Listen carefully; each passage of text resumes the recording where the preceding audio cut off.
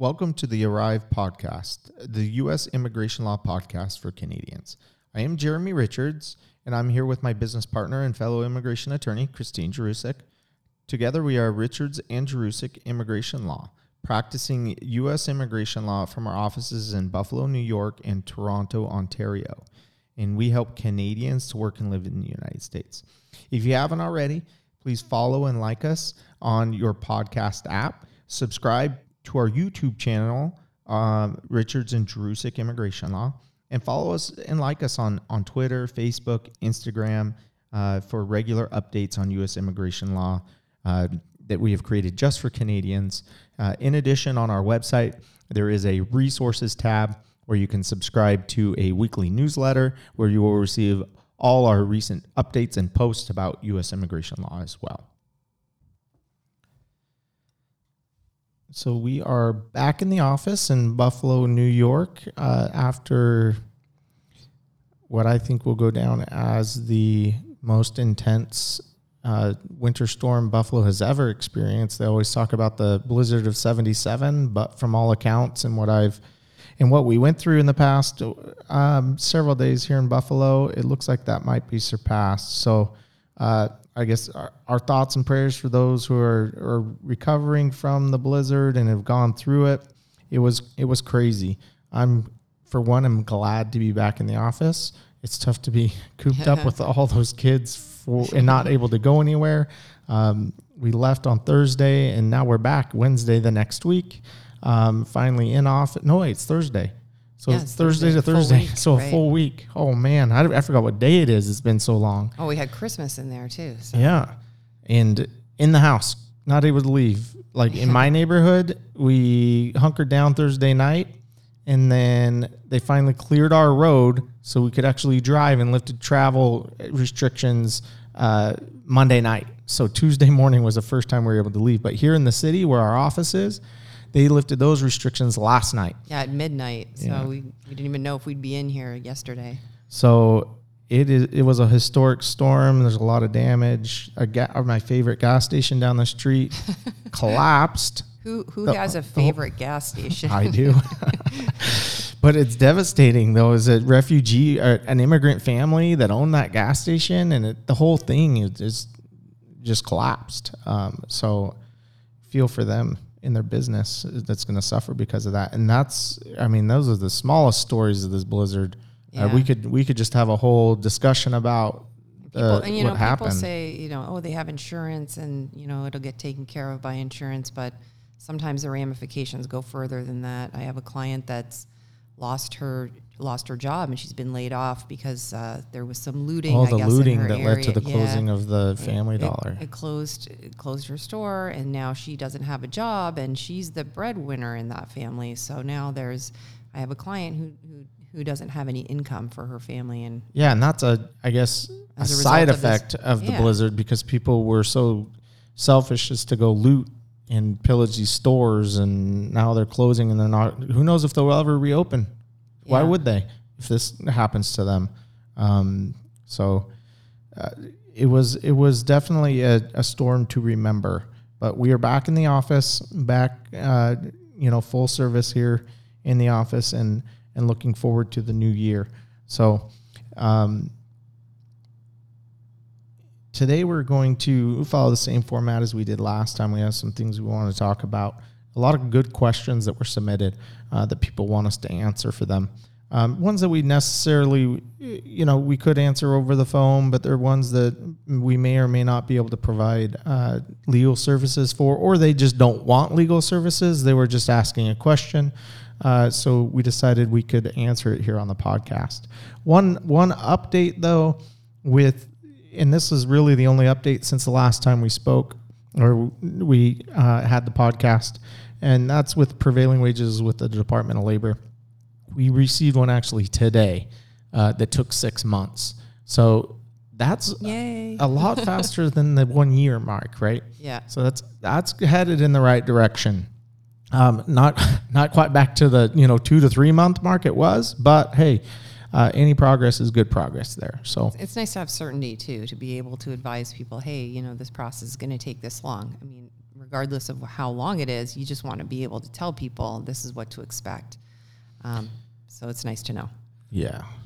But other than that, not much else is going on. I mean, there are some other updates, but they don't pertain to Canadians, so we won't go into those.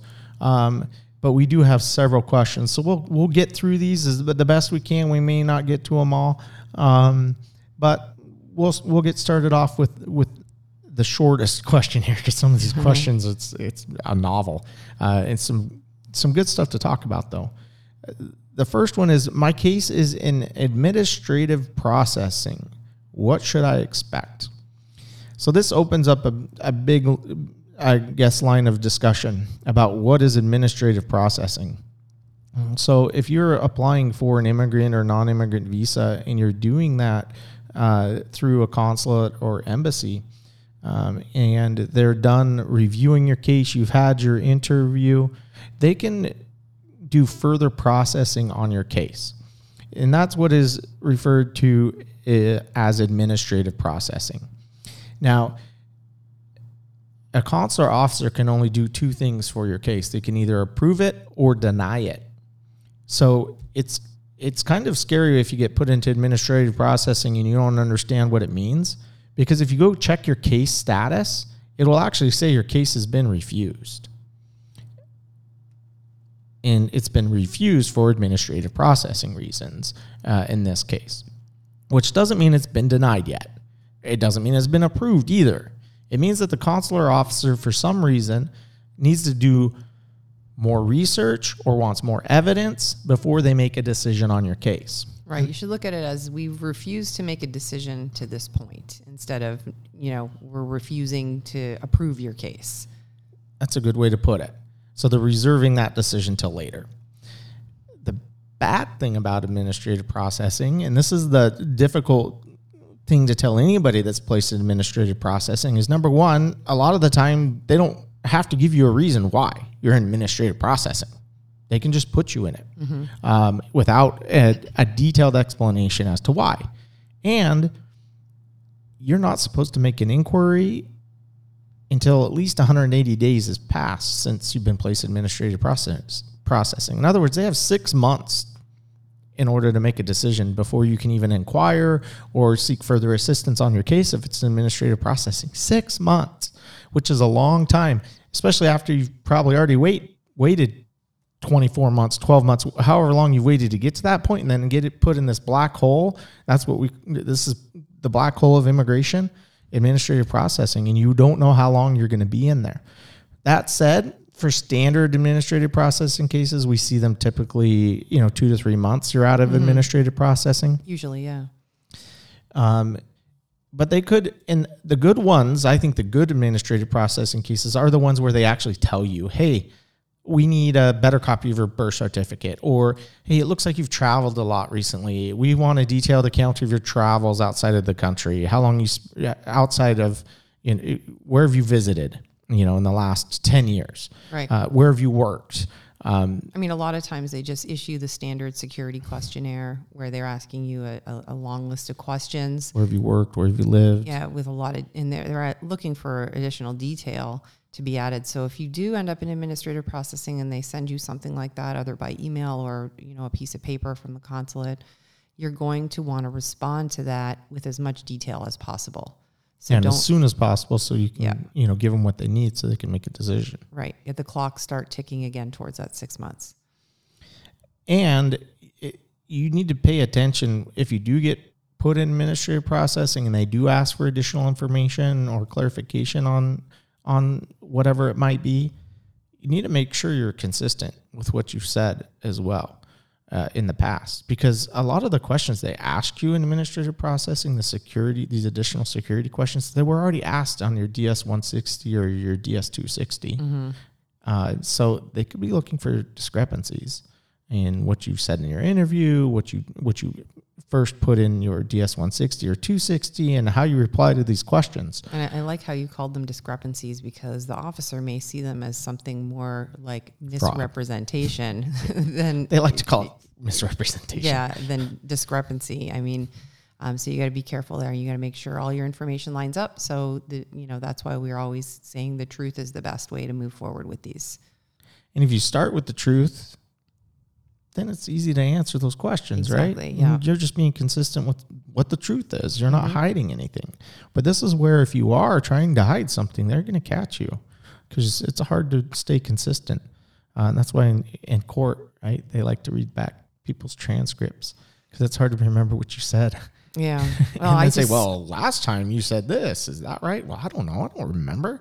Right? I mean, I just had a client, just by way of example, that is completing their DS forms and just kind of out of the blue, even though we'd already asked questions about this, hadn't been disclosed before.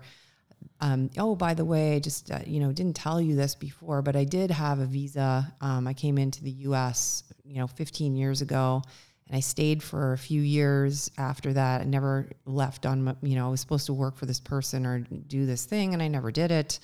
I just ended up staying in the United States for a number of years after that. Is that going to impact my application? My name has changed on my passport since then because I've been married or, there's another reason the name's changed. So I don't think they're going to know it's me. Yeah. So we've all heard that before. Until they know it's you. Until they know it's you. Yeah. So the advice I gave this client was, of course, we're going to disclose that information now that, thank you for telling us. It's important to be honest and put that on there. And frankly, I don't think it's going to negatively impact his application because of the amount of time that has passed since then. But even if it was something that was sooner, we would definitely want to disclose that. Sometimes there's other options to get around these things, or they don't negatively impact your application. So it's important to be honest. What you said right there is, I think, the most important. Most of these things are so minor that they're not going to impact it. And people overthink and they get worried because it's a stressful process. And they say, oh, I got a traffic infraction when I was 16 years old and they put me in the cop car, but it was dismissed. But I'm not going to talk about it. Well, yeah, you are. You were arrested. It may have been dismissed, but they're going to have a record of that. You need to be truthful. It's not going to impact you whatsoever if you disclose it. But guess what? If you don't disclose it, you just misrepresented and they could deny you for fraud. Right. And the problem with misrepresentation, well, there's many problems. I'm not going to say there's one. But one of the problems with misrepresentation is once the officer thinks that you are being misleading, they're going to discredit anything you tell them. So now all of a sudden, everything you say is a lie, not just the one. So don't go there. So if you are administrative processing, we have 4 things that we suggest. It's 4 steps to follow, things you can do if you're putting in administrative processing. First, unless there is an absolute humanitarian emergency, serious illness, injury, death of immediate family member, we're talking extreme humanitarian reasons, they're not going to expedite your case out of administrative processing. Yeah. So you need to wait at least 180 days since your interview or since you provided the additional information that they requested from you before you make any inquiries. Otherwise, you're just going to delay your case. After that 180 days has passed, if you make an inquiry and they still haven't replied, then you wait 30 days from that request. And at that point, you can then recontact them and ask, hey, it's been 30 days since my last request. What's going on? If there's still no action, then the advice they give is just to follow up every month, every 30 days until there's a decision on your case, to keep reminding them, hey, I'm here, I'm waiting. Then if that doesn't work, you can take further action if you want. You could contact your congressional representative to seek assistance there. And there's also, you could sue the government to force them to make a decision on your case. And those are extreme situations. But if you find yourself in that situation, then those are possible alternatives that you can seek. But for most people, administrative processing, I would say, is more of an annoyance than anything, because they put you in there and they can keep you in there as long as they really want to. But if you wait, typically you're going to be cleared within that 6 months and you have nothing to worry about. Just be honest and give them what they need. Okay, next question. And we were discussing this one a little bit before we started the podcast. This individual said, is a dual citizen, so American Canadian citizen, applying for their son's N600K. If you don't know what an N600K is, that's a certificate of citizenship for a child of a U.S. citizen born abroad. And here it says that the U.S. citizen does not meet the 5-year physical presence requirement for the N600. So if you're passing your citizenship to your child and you live outside of the country, you have to meet certain requirements. It just doesn't automatically pass. You need to show as the U.S. citizen parent that you spent at least 5 years inside the United States. And that varies. It could be a different time frame depending on when. Right. It could be 10 years. It depends when the child was born. But typically in this day and age, since, children are aging out at 18. Yeah. So you have to do this before they're 18. That's correct. Number one. So typically you need to have spent at least 5 years in the United States. 2 of those need to be after you turned 14 years old, and all of them need to be before the child was born. Yep. And if you meet that physical presence requirement, then you file what's called an N600K. And then the other thing to keep in mind, if it's an N600K, you have to be residing outside of the United States. In the scenario we're going to talk about. If you don't, by you, we mean you and the child needs to be in your legal and physical custody as the U.S. citizen parent. Correct. And here the question is can I use my father's physical presence, or in this case, the grandfather of the child that they're petitioning for? Because the father doesn't meet it. He's asking, well, can I use my father's presence in the United States since I don't meet it? Yeah, we get this question a lot because there's plenty of U.S. citizens that were born here, or they achieved their U.S. citizenship through the citizenship of their parent, but they never really lived in the United States for 5 years or more at any point in time Happens in their a life. lot. Or they lived here till they were 3 and then their family moved to Canada or another country. You had cross-border relationships, right? So yeah. one of the parents was a U.S. citizen, get married to a Canadian, and then the child's born in Canada. Yeah, and they all moved to, they moved to Canada at a certain point. So, you really need to talk to a lawyer to figure out whether you qualify. And then using that grandparent's physical presence is something you can do in a lot of cases. So if grandma or grandpa has proof that they lived in the United States, and they just need to meet that same physical presence requirement. So it doesn't change for them. It needs to be 5 years, 2 of which were after the age of 14, and all of those years need to be before the child was born.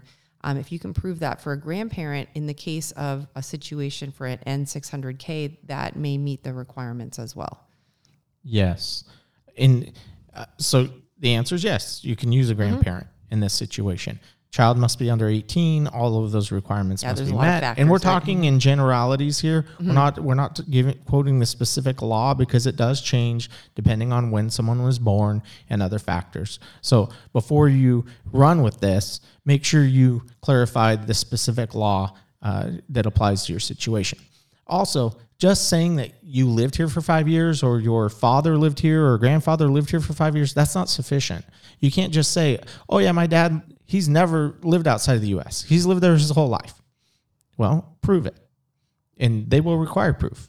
You need to have school records, religious records, Social Security records, tax documents, employment records, lease, utility bills, whatever you can use to prove that during that 5-year time period or the time period in question, that the person was actually here. Right. You can't just say it. You need to back it up with physical documents. And I think that's where a lot of people run into situations where they can't do it. With this individual, they specifically said that the father is deceased. That could be a problem. It could become difficult to get those records if the individual whose presence you're relying on is no longer living. Well, some of those records may not exist anymore, but in some cases it actually can be easier because then you can do a little bit of genealogy and you can go to the National Archives or the census or wherever it might be and pull the information you need. So it can get a little bit tricky if someone has deceased and you're trying to rely on their physical presence because you have to back it with physical documents. Right. Okay, on to the next one. Let's see here. And I guess we're going to just jump into the fire with this one. I haven't read it yet. I put it on here for us to answer it. So hopefully it's a good one and we know the answer. Hopefully we know the answer. If not, oh well. Hello, I am a Canadian by birth. And just to clarify, so birth is important because birth can determine how long you can wait. You might have to wait for a green card. So both your citizenship and where you were born apply in immigration cases. So that's why a lot of times we say Canadian by birth or Canadian through naturalization. I think we asked that question on our intake form on our website too, don't we? Yeah, I had a call yesterday with an individual and Canadian now. Mm-hmm. And he said, I'm going to get a TN and then go through the green card. Can you help with all that? Like, yeah, absolutely. But then I always have to check myself because I can't assume they were born in Canada. I'm like, wait a sec, but where were you born? Yeah. He said, I was born in Pakistan. I'm like, oh, okay, you're fine. Pakistan is one of the countries where there's typically not a long wait time. But if you're India or China, you could be in for a long wait. So birth is important. So Canadian by birth, job offer to work in the United States. I'm hoping to go to the U.S. Oh, so this is a good one. I'm hoping to go to the U.S. to work and live with my fiance.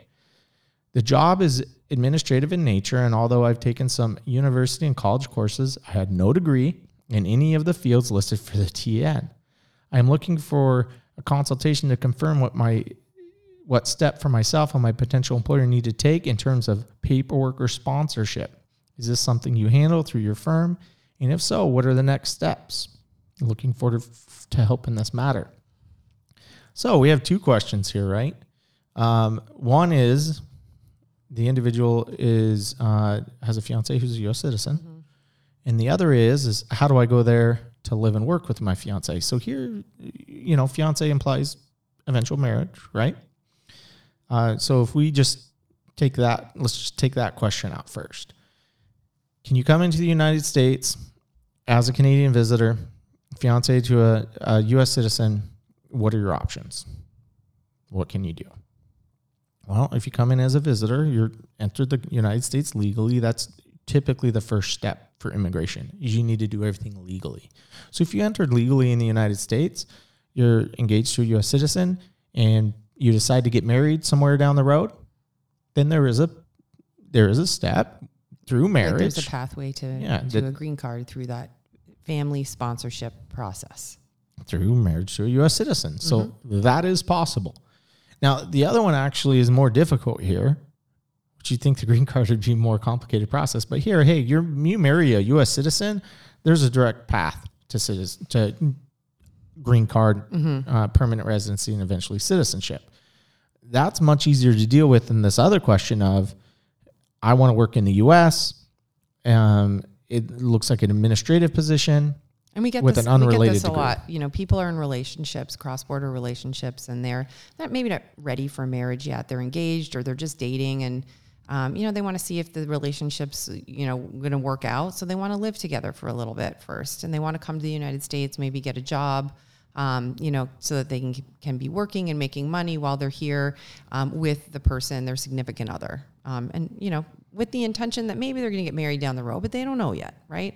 That sounds kind of like this intake. We get a lot of calls like that. And frankly, it's a difficult situation because in a lot of cases like this one, it sounds like she may not be qualified to come in and work. He or she, I don't know. Administrative roles do not qualify for TN visa status.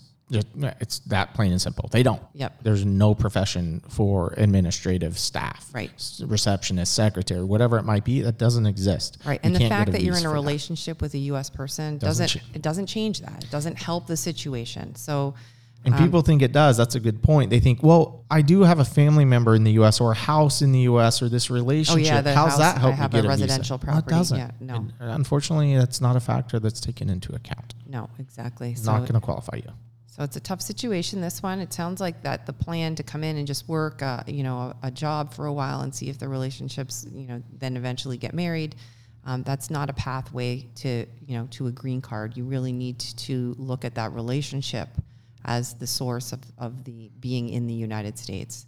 And that in the United States means marriage. Yep. And I will say for Canadians and this is the way around this fiancé visa. Fiancé visa was really designed for people that don't have access to each other, so they could see whether or not that relationship works. So the typical example I give is you're in the U.S. and your fiancé's, in the Philippines. Well, that's a long distance relationship where you're not able to spend a lot of time together and determine whether or not this is the right fit. So they have the fiancé visa where you can petition that person to come to the U.S. for a 90-day time period, and you can see if it works. Then if it works, you get married, and then you petition that person who's now your spouse to stay permanently in the U.S. with you. Well, Canadians and Americans can see each other quite frequently. For 6 months. At a time. Yeah. So if you're a Canadian and you want to see if this works, you know what? Come spend the summer in the United States with that individual. You can stay up to 6 months. If you determine, you know what? I'm here as a visitor. I love this person. We want to get married. You can get married, and there is a pathway from a visitor visa through marriage to a U.S. citizen to get a green card without having to go through the hassle of that fiancé visa. If you do it right, there are things you need to take into account, but it is possible. So, definitely. And I think another thing we need to mention with this is, and we get this in calls sometimes, is my spouse, or they say my husband or wife, but it's a common law husband or wife. It's not it's not recognized no marriage in the US. certificate, right? So common law, although it's very prevalent in Canada, and is completely, a legitimate, recognition of your couplehood in Canada, it's under the U.S. immigration system is given absolutely zero recognition. So we've had to, in order for spouses to immigrate to the United States, told people that they have to get married after living together for like 20 years. And they're like, this is crazy. We've never thought we'd have to get married, but now we actually have to get a marriage certificate. I mean, we've been together for 20 years. And we're like, but we need that piece of paper in order to proceed with the immigration process. It's one of the required documents. So that common law relationship really needs to be solidified in a formal legal way of marriage certificate, whether you like it or not, if the immigration process is going to be done through your spouse. Yeah, and that applies not only to the green card process, right, but dependent visa.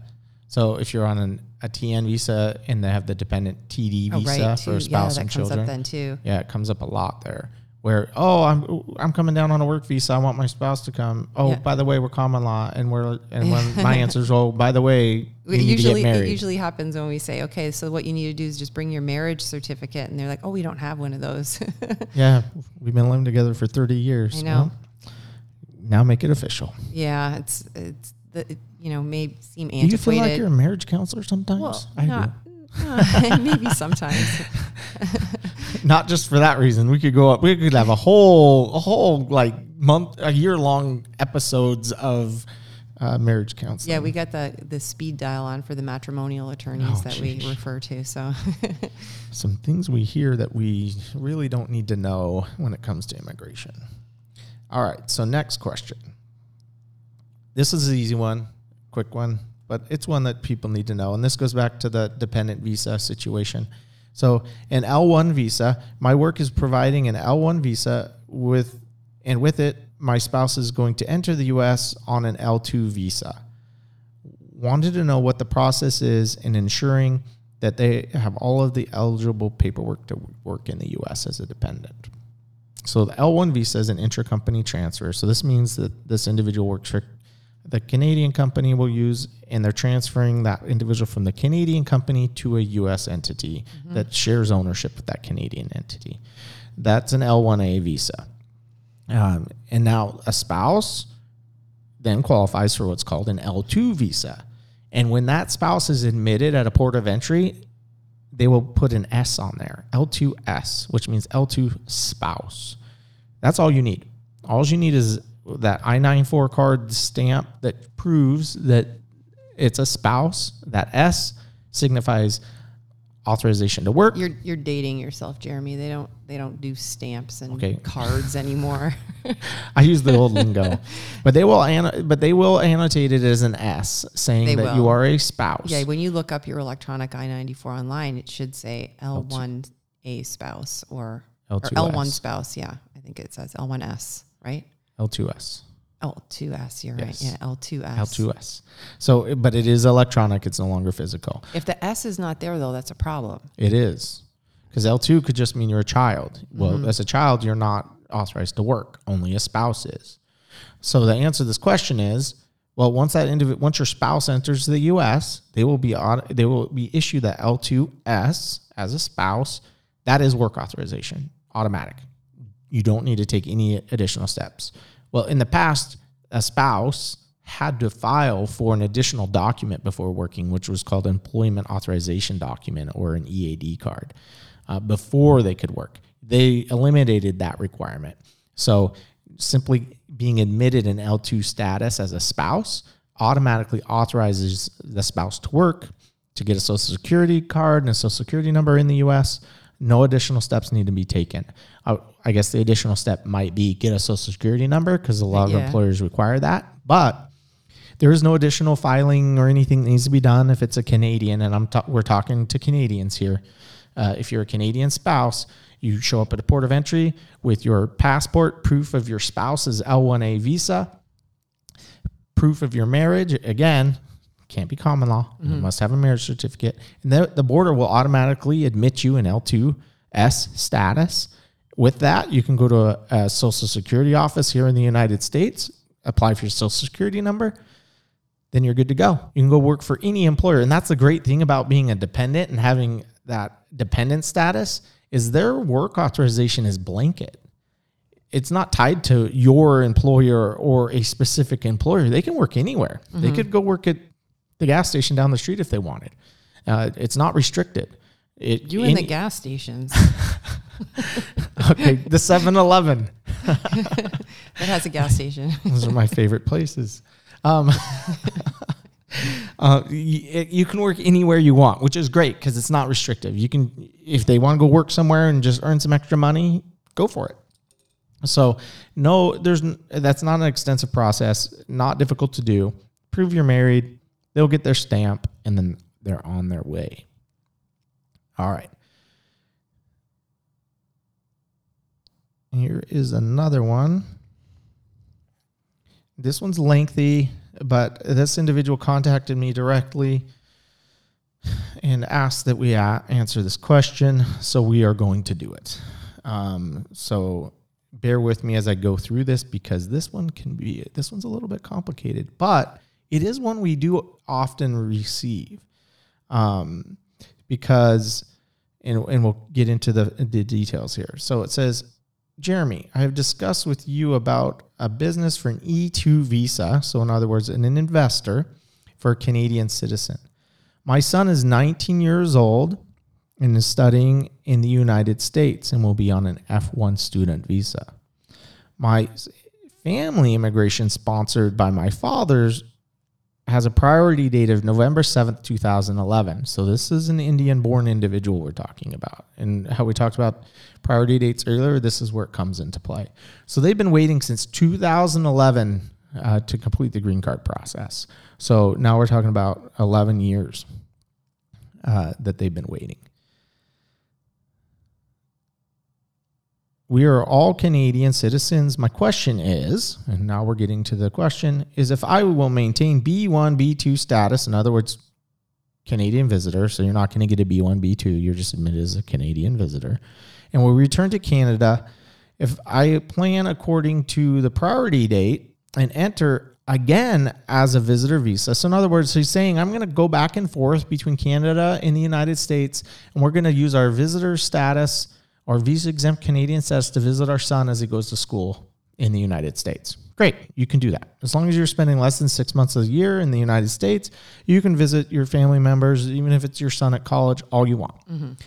And what he's saying here is what we want to do is we want to time one of our visits so that when we're in the United States, that priority date is current. In other words, that when it becomes current, you can request a green card. And that's what they're saying. We want to come, we want to prioritize it. So when we're there, it's current so that we can stay in the United States and do the process within the United States and avoid processing through the consulate because it's faster. A lot of people want to skip the consulate because you can do it quicker and get your green card while you remain in the United States without having to leave and come back. So the answer is yes, you can do that. If you time it properly and you come in as a visitor, and then while you're in the United States, the priority date becomes current, then yes, you can do what's called adjust. And we've talked about that in previous episodes, where you change from your non-immigrant visa as a visitor to a green card without having to leave the United States, as long as it's done correctly. And there are additional timing issues when you're entering as a visitor, because a visitor is a non-immigrant visa. So not only do you have to time the priority date becoming current at the right time, but you also have to time when is it that you can file after entering as a visitor to make sure you don't have an immigrant intent issue as well. So the answer is yes, you can do that. And another possibility here is this individual asked about the E2. Well, another way to do it, and the way I would probably suggest over entering as a visitor would be get yourself the E2 visa. If you have an investment in the U.S. or a business, come on the E2 visa. You can be here full time on the E visa while you're managing your business. Mm-hmm. Then when it becomes current, then go from E2 to green card. Either way works. I like the E2 better because you don't have the travel restrictions with the B1, B2. You don't have to manage the time inside the U.S., time outside the U.S. You also don't have to worry about the employment issues either. If you have your own business, you can work and manage your business, spend as much or little time in the United States as you want. Then when the priority date becomes current, then you can do the same thing and you can adjust to a green card. So either scenario works.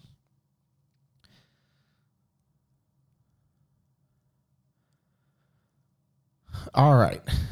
I think so we will do one more question. Hello, I am a Canadian by birth. Oh, wait, did I already answer this one? I think you did. I did. Okay. Like a repeat. Rerun. This is rerun. We'll skip that one. Or no, because we already, no, this is a good one. This one's very long, and I'm going to cut a lot of it out, but it's a question we hear all the time. So this is a Canadian, born and raised in Canada, with a long-distance relationship with an American citizen. How often do we hear that? A lot. I've successfully visited my girlfriend in the United States twice, alone and once with family while I was a student. But this past time trying to visit, I attempted my girlfriend again, but this time for 3 to 4 months, which is a long time. So when you're asking for that long time in the U.S., they're going to be looking at your past visits and see how much time you've been spending here instead of 2 to 3 weeks like you have done before. I was refused at the border due to several factors, and these factors are common. I came with 2 oversized bags.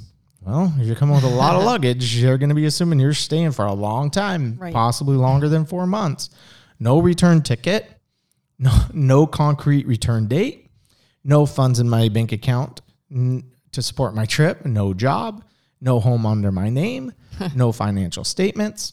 At the end of my conversation at secondary with CBP, after being given a list of things I could bring to show my ties and having my fingerprints saved, I asked what I could do, and the officer sarcastically said, I could try again in 5 minutes for all he cared. Well, that is very sarcastic.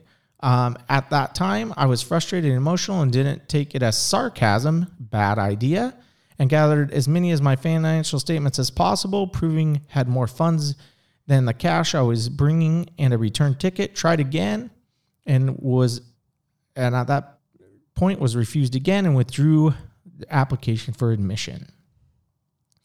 And we could have told you ahead of time that you would have been refused trying to return, that soon after being refused. Since then, I started a job in Canada. And now wants to go back and visit the girlfriend in the United States with some more concrete plans. Common question. And this is a common scenario too, where somebody tries to enter the United States to go visit. This is someone who does not listen to our podcast. Well, or the border officer who told them straightforward, come back with these items, right? Yeah. And typically, if you're being refused, you're not going back the same day, and maybe not the next day either. Time cures. time cures most immigration issues, especially if it's an intent issue. Right. The magic number, and this is not what most people are going to hear, is 12 months. If you were told not to come back for a while, well, the officer means don't come back for a while. Especially if you spent a long time in the U.S., 6 months or even more in the U.S., they're going to say, we don't want to see you for at least a year. At that point, they're satisfied that you do live in Canada, you're working there, you have ties. Right. If you come back any sooner, you're probably going to get refused. Unless you do have a legitimate reason to come, you can prove that it's temporary. And then the list that this individual is referring to is what we would refer to as a non-immigrant intent list that the border officer hands you. Well, that list, if you read through the list, it says 6 months of bank statements, 6 months of pay statements, 6 months of utility bills. If you don't have that with you, showing that for the last 6 months that you have these concrete ties to Canada, that you have a job, that you're going to school, that you have a home, that you have health insurance, all of those things that tie you to Canada, they're not going to entertain your readmission to the U.S.